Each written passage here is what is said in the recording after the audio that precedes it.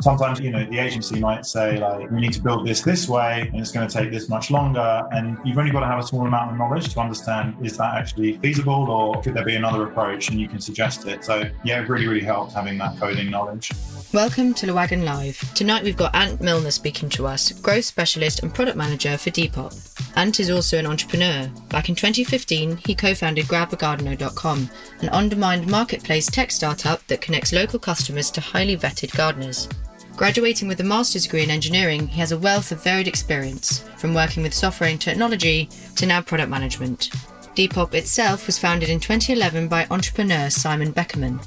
Its headquarters moved to London in 2012, and since growing to over 18 million users in 147 countries, it's now expanded and opened additional offices in Milan, LA and New York. Depop is a revolutionary fashion marketplace for customers to buy, sell and discover millions of unique items from streetwear to vintage to luxury fashion. They hold an important place in the sustainable market, moving towards a responsible way of consuming. Keep listening to learn more about him. Thanks very much for having me. Massive fan of what LeWagon is doing. As you'll see, like, I'm a hobbyist software developer anyway. And I just think it's really, really awesome. And I think more and more people should be getting into it. So I'm really happy to be able to come and talk here today.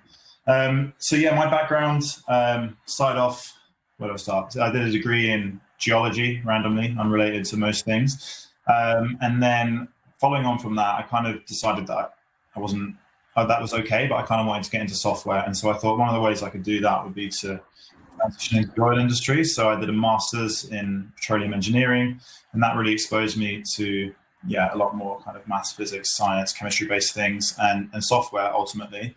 So following my master's, I was able to get an internship at a company called Schlumberger, which is an oil field services company.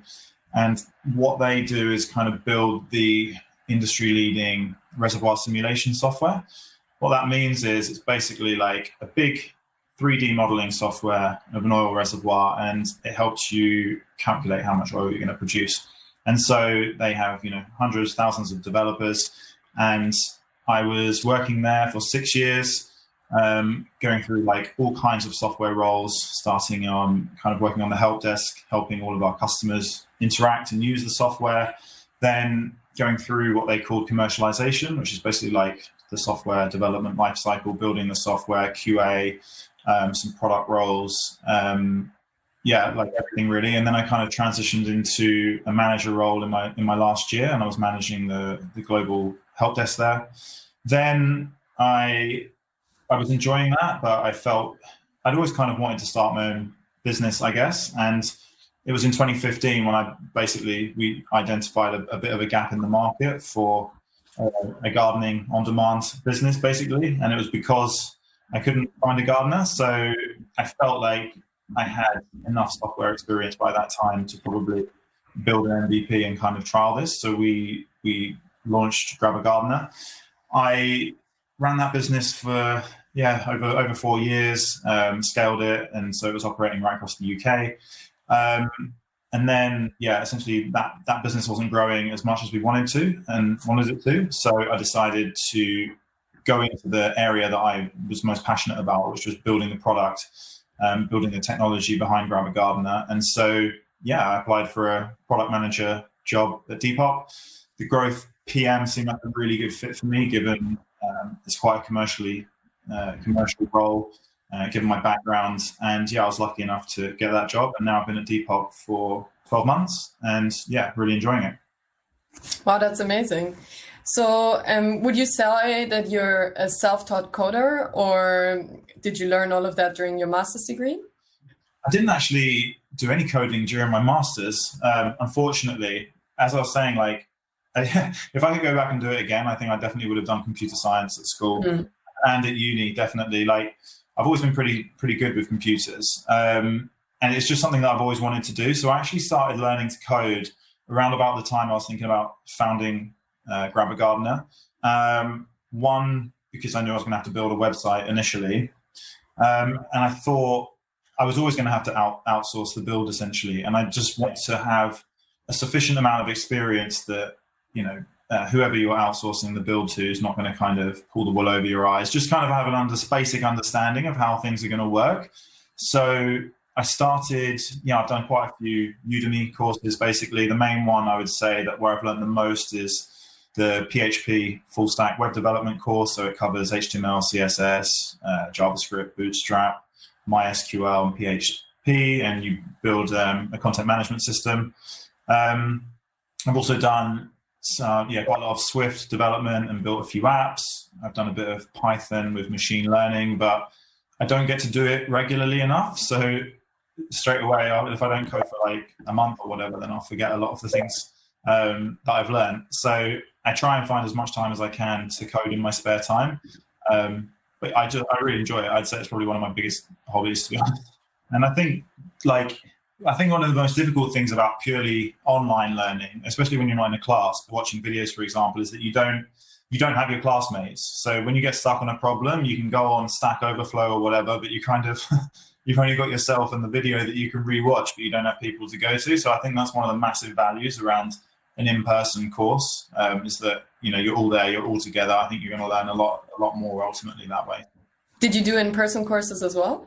I didn't, unfortunately. I think I would have liked to. I definitely considered it a lot of times during Grab a Gardener, after Grab a Gardener, but I never really saw myself possibly doing it like as a full-time job, being a developer. I'm more like, I love product, I love technology, but I'm probably more focused on the commercial side. So that's why I think kind of a product manager just seemed a better fit, to be honest. Yeah, that makes sense. And I mean, now you have a great job as a growth-focused product manager. Can you tell us a bit more about that role and how it's different also to a normal product manager? Yeah, so I think it's a really good role. I think it will largely vary depending on what type of business you're in. I think one of the main things about a growth PM is that rather than owning like a specific area of the product or service that you're working for, so for example, in Depop, we have like buyers team, sellers team, trust, fulfillment, payments, all these things, and they own kind of specific domains, whereas growth PMs are normally much more focused on meeting a specific business metric or like a business commercial goal. In our case, I'm super focused on the new user experience, so brand new users that come into the app. The way that we think about this at Depop is using the Pirate R funnel, awareness, acquisition, activation, retention, revenue, and referral, which is basically the user journey that you go through. And given that Depop is massively a scale-up company, we've decided that Growth PM will be much more focused on this top of funnel area. So really looking at new users, increasing the number of users that can sign up to Depop, improving the conversion rate of those users. I think one of the other main things about a Growth PM, like if you think about where it originates from, which is kind of this growth hacking term, growth marketing, which is like any quick and dirty way where you're running experiments and trying to acquire customers for cheap. That's where it's kind of evolved from, and it's really picked up over the last 5 years. And I think one of the main things is that you're very experimentation focused. So a large part of the role is all around this build, measure, learn product cycle, doing that as quickly as you can, identifying key hypotheses that are fixing problems for the business. And then, just basically continuing to iterate on these towards a North Star metric that you have, running a lot of experiments, doubling down on the ones that work. And that's kind of like a big part of the role, I'd say. So we've done a bit of a poll with the audience down here to see if you guys have heard of Depop already. And I can see that around half of the audience have heard of it. So awesome. Do you think, Ant, you could give us like a really quick overview of what the company is and how it's revolutionizing the way we shop as well? Yeah, definitely. So it's basically a shopping marketplace app specializing in pre-loved, secondhand vintage clothes. We have an extremely vibrant and creative community of users, currently sitting at around 18 million users. And the whole idea is that you can buy, sell, and discover unique items. It's a super social app, so you can, kind of similar to Instagram, you can build up a following in order to help you sell stuff on the platform. You can follow other people in order to help you find the things that you like. Our core demographic is kind of between 15 to 26. In the UK, probably about a third of people in that range are already signed up to the app. I think the most exciting thing about it is it's just really helping our buyers find these completely unique, super cool, rare pieces that you just cannot get on any other platform. And it's helping our sellers either make money part-time by kind of clearing out your wardrobe, or there's a lot of people on there who do it as a full-time business. So coming from an entrepreneurial background, that's one of the reasons I really love it, because we're helping people become entrepreneurs, start a business from their bedroom, run their entire business through the app. Typically what happens is, our sellers will come on, they'll start selling something and they may find a niche that they have, like maybe it's earrings or maybe it's trainers, maybe they take other materials and rework clothes into something that's brand new. And they find this niche and build a following, and then they're able to start a business from it. And so that is literally how we're like enabling the next generation to transform the fashion industry. Yeah, I actually signed up to it yesterday. I've heard about it before, but I never had an account. And I got so stuck in it and addicted that I didn't go to sleep until 2 a.m. So that was great. Do you know a bit more about the startup story of Depop and kind of the growth that it has seen? I know that you had a funding round in 2019 that was pretty successful. Yeah, so we closed our Series C last year. So basically it was founded in 2011 by Simon Beckerman in Milan. And it was initially like an app, like a buy-sell marketplace for anything, not just fashion. And it just immediately resonated with this Gen Z population. And it just kind of went viral. They were absolutely loving it. They were mostly selling fashion. And so the business took the decision to kind of, you can still buy and sell a lot of things on Depop, but much more focus everything towards fashion. Then, they moved their offices to London. And because of the strong, like super strong organic growth that it had, that obviously attracted a lot of VC interests. So, we did our Series C last year. Depop's closed over 100 million to date. We've had some really amazing investors. We now have offices in LA, New York, London, Milan. We host a lot of in real life events, like we did Depop Live in New York. We did a Depop Hackney event near our London HQ, where we get our top sellers to come in. We do partnerships with brands like Ralph Lauren and V-Files, where we do runway shows. And I feel very lucky that I've been able to join at a time when it's gone from this, just before we closed the round last year. So it was kind of going from this fast-paced startup into like a real enterprise level scale up. So it's been a really exciting journey. Yeah, that sounds great. And during that period of growth, has your team grown as well? I mean, like, how many people do you work with? How big is your tech team or your product team, marketing teams? Yeah, the business has doubled in headcount since I've been there over the last 12 months. The product and engineering teams are more than half the business, so about over 100 people. It is completely a technology enabling company. So huge multiple product teams. Within my own team, there's about 14 people. So the kind of setup that I have is I'll have a couple of Android engineers, iOS engineers, QA, a couple of back-end engineers, 2 product designers, product analysts, agile delivery manager. So it's a completely broad cross-functional team, which means that we're basically self-sufficient and we're able to tackle any area of the architecture, any area of the app, solve any problem ideally. I suppose some of the key areas we work with in the business are like the CRM team, the marketing team, the brand teams. Work closely with influencer and international teams as part of growth, and obviously community experience is involved very heavily as well. Your coding skills and your tech skills are a strong part of your job as well? I think they help. As a product manager, I think it really helps if you're able to.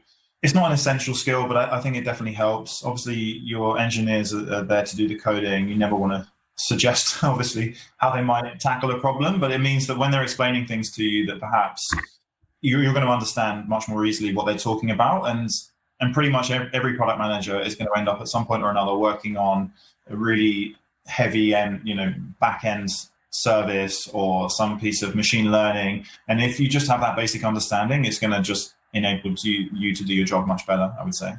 Yeah, that makes sense. I can see that there's quite a few questions coming in from the audience right now. I'm just going to suggest that we answer all of them at the end. So guys, if you keep posting questions, then we'll go through them and maybe you can pick your favorite ones, and we'll do that in like 20 minutes or so. Let's continue maybe with a bit more of a broader view of the company as well. Do you think Depop creates more sustainable fashion? Absolutely. I mean, sustainability is at the core, I would say, of Depop's ethos. There's some pretty terrifying statistics generally when you look at the sort of damage that can be done by fast fashion, the hundreds of millions of kind of textiles and materials that get sent to landfill and burnt each year. And so Depop is doing a massive amount to combat that. I think one of the main things is since 2000, I think the production of clothing has more than doubled, and the amount of times that people wear stuff has almost halved. So it's about 40% less. So people are wearing things a lot less than they used to. So, Depop is massively an advocate and a facilitator of promoting, slow fashion, sustainable, circular fashion, whatever you want to call it. Whether that's promoting the sales of secondhand clothing, reworked clothing, which is where you take an old item, cut it up and turn it into something else completely new. We promote small kind of independent designers, which are not fast fashion, a lot of ethical brands, or even if it's the small effort of our London office completely operates on renewable energy. So it's all of these things. But I think by far our greatest achievement is, and our biggest, I guess, contribution to sustainability is we've made secondhand buying cool again. So we've reduced the stigma around thrifting and secondhand items. It's something that our community, our buyers and sellers care deeply about. And so we want to be able to facilitate and help them on that journey as much as possible, I would say. And would you say sustainability also features on the goals for 2020 and on your roadmap overall? What does it look like? Yeah, sustainability, as I said, we've recently hired a head of sustainability with the goal of making a specific roadmap just around that. So it's definitely something that we factor into the entire business level mission all the way down to the product teams. In terms of the general roadmap, what we're mostly looking at this year is, so as a marketplace, we have buyers, we have sellers, and we have a third area of the marketplace, which is the inventory of the marketplace. And I think any successful marketplace is able to basically, whether it's matching supply and demand, or in the case of e-commerce, matching the inventory that you have to the right buyer and matching the right seller to the right buyer. And so we have 140,000 items uploaded from our sellers every day to Depop. So there's tens of millions of items, and we want to make sure that the main focus for this year is improving the discoverability of these items for our buyers. So we're looking at just broadly improving the search results, improving the quality of the search experience, improving the way that people can browse through items, improving kind of recommendations for users. And on the buyer side, on the seller side, we're basically giving them more tools to be able to run their businesses more efficiently, be able to promote their shops better so that they can make more sales, and obviously as growth, continuing to grow the user base as well. And maybe we can ask one more personal management style question about your role as a product manager. How do you manage conflict in your team? I'm sure there's conflict. How do you deal with that?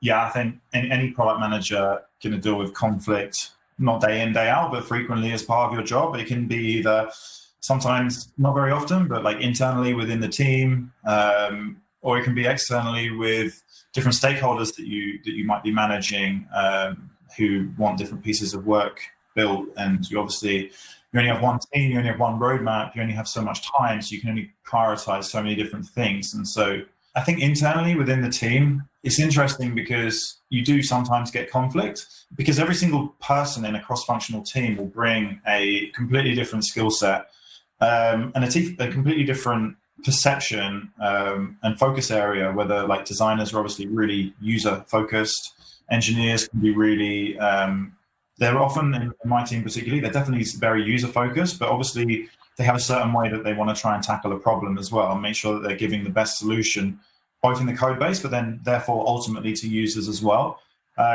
So I think what I like to do is as soon as I hear there's anything going wrong in the team, I always want to tackle it head on. So I'll make sure to go and speak to someone straight away. I think the best thing you can do is have a lot of empathy for the situation or for the person. And you have to, listen to their point of view and, not just hear it, but actually understand it and relate to it as well. And then think about, basically what's the best way to resolve it, whether that's putting a new process in place, Sometimes it can just be chatting to people, but I think you genuinely need to have a lot of empathy and be able to understand another person's point of view. And just generally in product teams, retrospectives, every sprint, at the end of the sprint, you'll have a retro and you'll talk about all of the things that went well, some of the things that didn't go well. These are really, really constructive conversations, and it gives a voice to everyone in the team. And it's a time when you can really take action on different things. And you got to make sure that you do action them. So you find out what the issues are for people, you action them, and make sure that by kind of the next week or two, these things are put in place. Yeah, it sounds like there are a lot of things, a lot of like interpersonal skills involved in product managing. Thank you for sharing that insight about your current job. Can we talk a bit more about the startup you launched, Grab a Gardener? Celine briefly mentioned it before. And I also know that quite a few of the students at Les Wagons have plans to launch a business as well. So I'm sure they're really interested to hear a bit more about your entrepreneurship story. Can you tell us what the mission was when you started Grab a Gardener, and how you went about doing that? Yeah, sure. So as I mentioned earlier, so I was with my co-founder. We were living in Reading at the time, so outside of London, and we literally couldn't find a gardener. And I felt like this was a ridiculous, and I'd never had the issue before that I needed a gardener. And then when I needed one, I couldn't find one.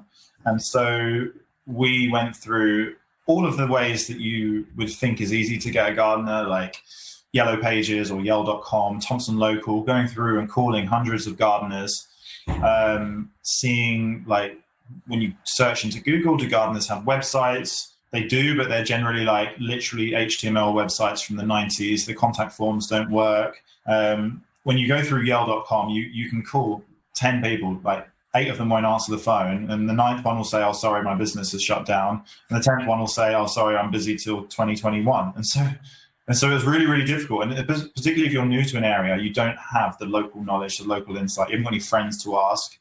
And so, yeah, as I felt that we'd identified an opportunity here, went out, did a lot of market research. That's a really important thing that you need to do. Went and spoke to other people. One of the most embarrassing things, I say embarrassing, just awkward, is I literally stood outside B&Q one day with a clipboard, and you can imagine how many people just would do anything not to talk to me. And I was just asking them, like, would you pay for a gardener online? Is that something you would do? And then like just 2 questions, maybe like how much would you pay per hour or something like that. Just trying to gather, is this a problem that I'm facing, or is it a problem that other people are facing? And this is like, gives you some really good insight. After we had done that and thought, yeah, like, I think this has got some legs, basically, decided to outsource the build. That was quite a big challenge in finding who is, trustworthy, who can build the vision that you have. And then, yeah, basically we built the MVP over the winter of 2014, launched the business in 2015 in March, and yeah, ran some ads and got our first order within 2 days, which was amazing. And then it just kind of continued to grow from there. So that was how it started, basically. That's amazing. So it picked up really quickly. And so just to get that right, because you mentioned that you got some developers on board to help you build the website. So you didn't actually do the code yourself, but you, through your online learning and your experience, you were able to understand what they're doing better. Yeah, exactly. That was one of the biggest things. I was extremely hands-on. I did a huge amount of competitor research. I was familiar with the concept of an online marketplace, on-demand services. I basically had a load of wireframes, which I then took to the developers. They then tidied them up and made them better. But I was like, this is my vision. I outsourced all of the third-party applications that we might have needed to integrate with, because I didn't really want to leave that responsibility to them, because I wanted to do the due diligence myself and make sure that everything was going to like play nicely and meet all the requirements of my MVP. And then after we kind of got into the design and build stage, I learned Photoshop and Adobe Illustrator and started like not doing the final designs, but just building like the real vision of what I had, and laid out all of the user flows, exactly what I wanted the website to do, how it would facilitate payments, how it would facilitate like the scheduling system and all of that. And yeah, I feel like sometimes, the agency might say like, we need to build this way, and it's going to take this much longer. And you've only got to have a small amount of knowledge to understand, is that actually feasible, or could there be another approach? And you can suggest it. So yeah, it really, really helps having that coding knowledge. That's great to know. I think for many of us in the audience, or the people in the audience as well. And with Grab a Gardener, you also joined an accelerator, right? A prop tech accelerator called PyLabs, based in London, I believe. Can you tell us a bit more how that was and what you learned there? Yes, that was a really, really amazing experience. I feel very lucky. They actually approached us in 2017. We raised a small round of seed funding before that, and they reached out to us. And this accelerator, they only take on 4 businesses each year. They get hundreds and hundreds of applicants, and we had to go through multiple rounds of interviews, but ultimately we got accepted on the accelerator. They're a VC as well, so invested some money, which was great. And then you just learn an incredible amount. You'll start with 4 other businesses that have super like-minded people, and during the accelerator, in that case we were kind of in 3 days a week, and they would put on classes. You would learn about product, computer science, sales, marketing, funding.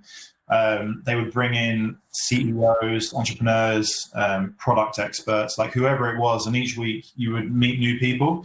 And so I think some of the best things that came out of this were like, you meet so many different people, and Grab a Gardener was kind of like running quite nicely by that stage. We were like really, really busy. It was quite difficult to even find the time sometimes to like focus on the accelerator stuff because we were doing so much with the business. But you meet a load of different people who come from a load of different backgrounds, and they give you this insight that you think you know a lot about your business by that time. But when you speak to different people from different backgrounds, you just got so much other insight.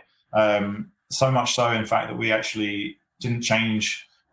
We basically were focusing much more on customers rather than the supply side of the market. And one of the insights we took of that was like different ways we could focus on the supply side and build that up. And so we took that out of the accelerator and changed the website, changed a load of stuff. And that actually really helped us grow the business even further. And you're going to build an amazing network if you're able to get on the accelerator as well. So it was a really positive experience. And now the company has existed for 5 years, right? With the benefit of hindsight, what would you say were the key learnings that you've had? It's hard work, like working for yourself. It is very hard work. You can't really switch off when you're running your own business. You don't really get holidays. If you do get holidays, you're not thinking about much apart from the business. But it's the most rewarding thing in the world as well. I remember like when the first sale came in for £35, like I was literally buzzing. Like I was so excited.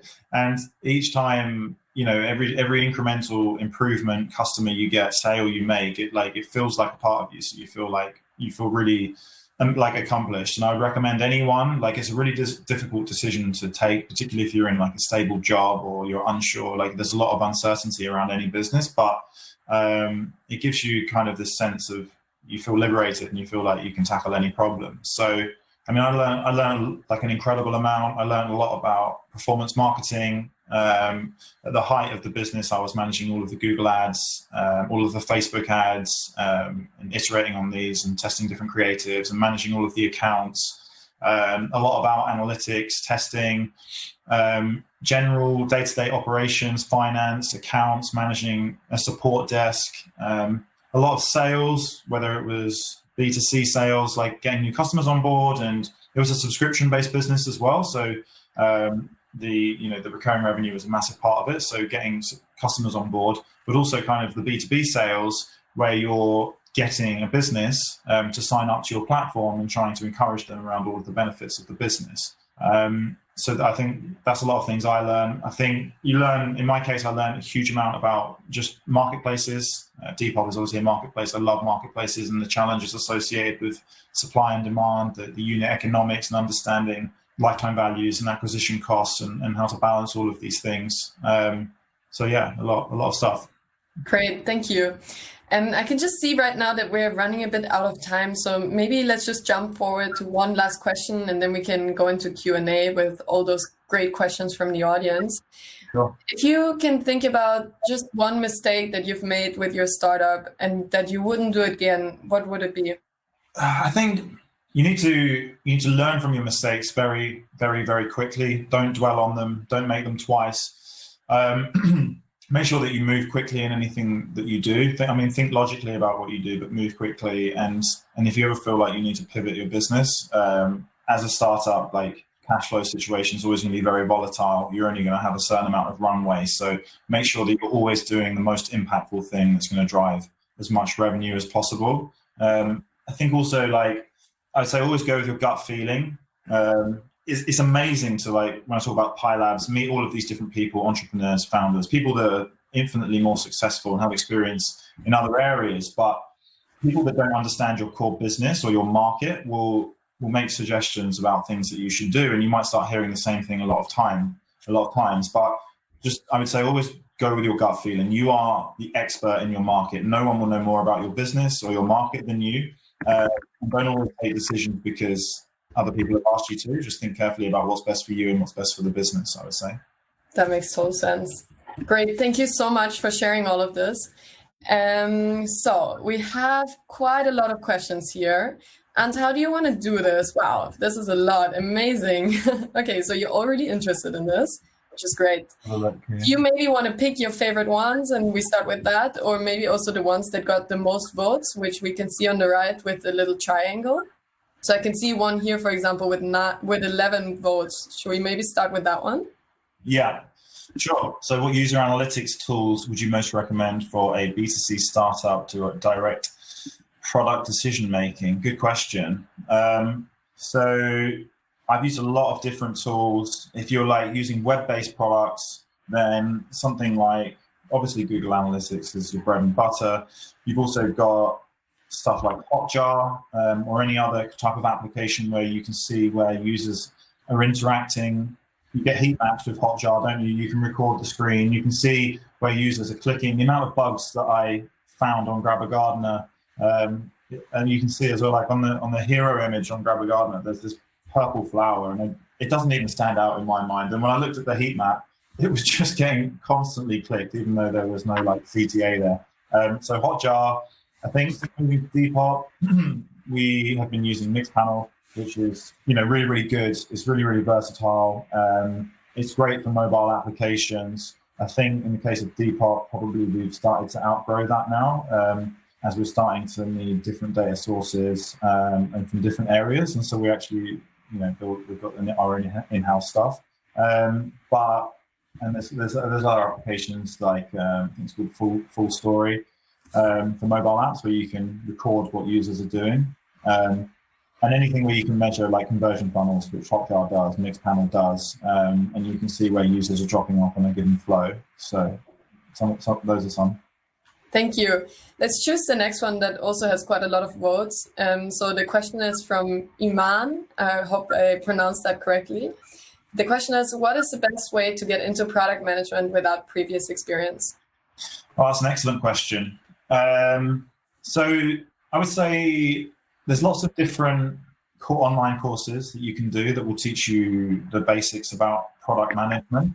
Product managers will typically come from like two different backgrounds, and you kind of have the spectrum of product managers, which is either the highly technical product manager that will have been an engineer and gone through various engineering roles and moved into product management, or you have the more commercial one, which may have come from founding your own business or maybe a sales operations type role. And then you kind of have the blend of both of them. So you can do a lot of online courses. I say that's a really good thing you can do. I'd say one thing that you can do is, like, if you've just been built a website with LeWagon, then that is a perfect case study that you can kind of walk through with someone who's interviewing you around, this is a product that I've built. This is how I've approached the situation. This is how I built the roadmap. This is how I built my MVP. And it's actually really, really useful if you're applying for like junior product manager roles, I would say, to just have any situation where you've managed something, and a website is an ideal situation for that. And then you can use that. And then once you kind of join as a kind of associate product manager or junior product manager, you can just work your way up from there. So yeah, online courses and build your own project. I think there's another question here from Rebecca that fits in quite nicely with the last one. And it is, do you get involved in hiring at Depop? And can you give any tips to people looking for the first job in tech? Yeah, yes, I do. I regularly will interview other product managers. So, I mean, for tech in general, I would say you need to be, and the sort of people that I would want to hire is you've got to have a lot of, well, startups, for example, you've got to have a lot of initiative, a lot of get up and go, a lot of creativity. You've got to think outside the box. Working in a startup at any level is going to be like, it's not going to be your typical 9 to 5. It's going to be a lot of work, and you're going to have to be like a jack of all trades, no matter what role you do. So you need to be able to show that you're versatile, flexible, and you've got a lot of willingness to basically try anything and a lot of initiative, because in a startup, quite often you're not going to have the types of resources where you'll be able to be trained on the job necessarily. And so you need to be that proactive type of person. For product roles, you're basically assessed as a product manager purely on the impact that you deliver. So when you're talking to potential interviewers, always relate back every single product strategy that you have. And if you're talking about different features, talking about different apps, be very data driven, talk a lot about metrics, and talk a lot about how you prioritize stuff essentially based on impact. Because as I was saying earlier, you can only build so many things, and you have to, as a product manager, you have to choose the right thing to build that's going to deliver the most value to your users and to the business. And that's always going to be based around impact. So that's what I'd say. Thanks for the tips. There's some people asking here about the remote working at Depop. Can you elaborate a bit on that? Yeah, sure. So it's been a super volatile time for all businesses. It's a crazy period we're in. Depop, again, being a startup, being very agile in the way that it manages its business and the people that work for Depop, we were able to adapt to remote working like pretty easily. Most people will always have days when they're working from home anyway. I think one of the biggest strains is just like the relentless Zoom or Skype calls or whatever with people, and not seeing so many people face to face. As a business, Depop has obviously been affected, but not quite as badly probably as some other businesses in other areas like transportation and travel and those sorts of sectors. I think e-commerce has done okay for now, but like that's not to be optimistic at all, because hopefully things will continue to will start to get better, but you need to just be realistic about looking into the future. So for now it's been impacted similarly to probably other businesses, but it's doing okay, it's doing fine. Sam asked another question as well, that is about Depop and bringing new buyers to the platform. Do you think you can answer one more from him? What was the question specifically? The question is, what is the best way you found to bring new buyers onto the site? I also have a marketplace platform, which is B2B, so looking for any tips in growing my buyers. Yeah, so I would say, depends. So when you look at new buyers, these are obviously new users. You can obviously speak to existing users and understand like what they enjoy about your product and kind of apply that into your logic. But when you're looking at new user, improving kind of sign-up flows and things like that, new users are completely different, and they're very hard to research because they don't exist on your platform yet. And so you need to find ways that you can get brand new people and like test different areas of your product with them, and kind of tweak the product for a new user when you're looking at sign-up and top of funnel stuff, and make sure that filters into your existing users as well. So I'd say user testing, user research, trying to gather as much information about what the existing buyers are doing as possible. And then just run a lot of experimentation and look at ways, analyze as many different funnels as possible. Like when you're looking at the buyer, when you explore the current buyer journey, like where do they start? How do they hear about you? What's the messaging they're getting? Is it organic? Is it paid? When they come into your product or service, is the theme of the creative or the message they've had similar to their landing experience? As they go through the landing experience, have you analyzed the drop-off here? Are they getting the right messaging, the right context? Do they even understand what your business is between your homepage or your home app screen, all the way into getting into the product. When they land in the product, what are they thinking? Do they know exactly what it is? Do they need any tooltips, guidance, or promoting like where they should go in the product? And then just kind of test and iterate on that. But it's all about speaking to your users and understanding what's working, I think. Yeah, I think that's something that interests more people who are in the audience right now, because there's another question from Sanjeev who's asking what are some of the strategies you use at Depop to improve user experience? What ones help the most with the growth? And I mean, I guess you answered that already partially in the reply before, but do you have anything to add here? So in terms of user experience, was that last one?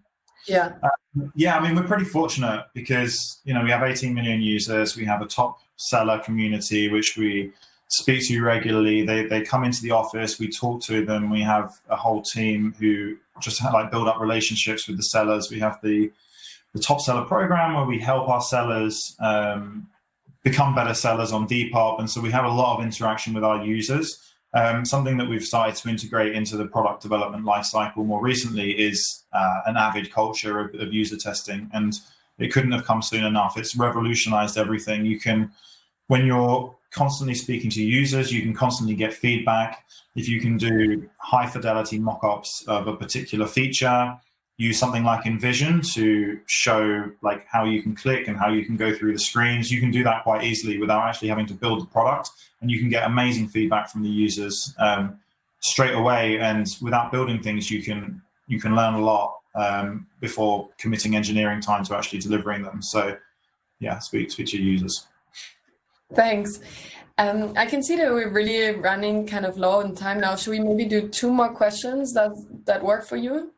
Yeah, that's fine. Okay, perfect. So maybe this one from Anna, who's asking, what's the best thing about working at Depop, and perhaps something not so good about Depop, or something you struggle with about working there? I'd say the best thing about working at Depop is, as I mentioned earlier, what we're actually doing for the community in terms of helping our buyers find unique items, helping our sellers become entrepreneurs, I think is an absolutely incredible mission for the business. And we have this amazing community that is so passionate about the product and the platform that it's just really, really exciting to be able to help the whole community find what they want or sell what they want. I think the growth of Depop has been absolutely staggering. That was something I was really looking for, having run my own business that was, growing pretty nicely, but not as much as I wanted it to. I wanted to move into something where we kind of had pretty staggering growth, and Depop's had this really strong organic growth. I think it's increased by 5 million users in the 12 months that I've been there. And you get to come to work every day with some really amazing, super talented people. And I think that's one of the best things about working in a startup. Probably one of the things that is less favorable is probably with it, the same with any startup, you get a lot of, you can have a change in direction quite quickly. I used to do it to people at Grab a Gardener, and sometimes you can be working on one thing, heading in one direction, and we never completely 180, but you have to be very adaptable working in any startup, really, and you have to be prepared to invest effort in things and then sometimes change direction, and that's just part and parcel of growth. It's part and parcel of understanding your users, understanding your business, and it's an inevitable outcome of a company that's constantly iterating and constantly learning. And as a result of that, you'll constantly learn as well. So, yeah. So it sounds like Depop, although it's growing so fast, still has retained that startup culture, which is surely fun. Great. Well, thank you so much, and I'm sure I can also thank you from all the Leeuwarden students who are listening and learning so much in this hour. Thank you. Thanks for listening to Leeuwarden Live. Tune in next week for another episode. If you haven't already, make sure you subscribe by hitting the subscribe button.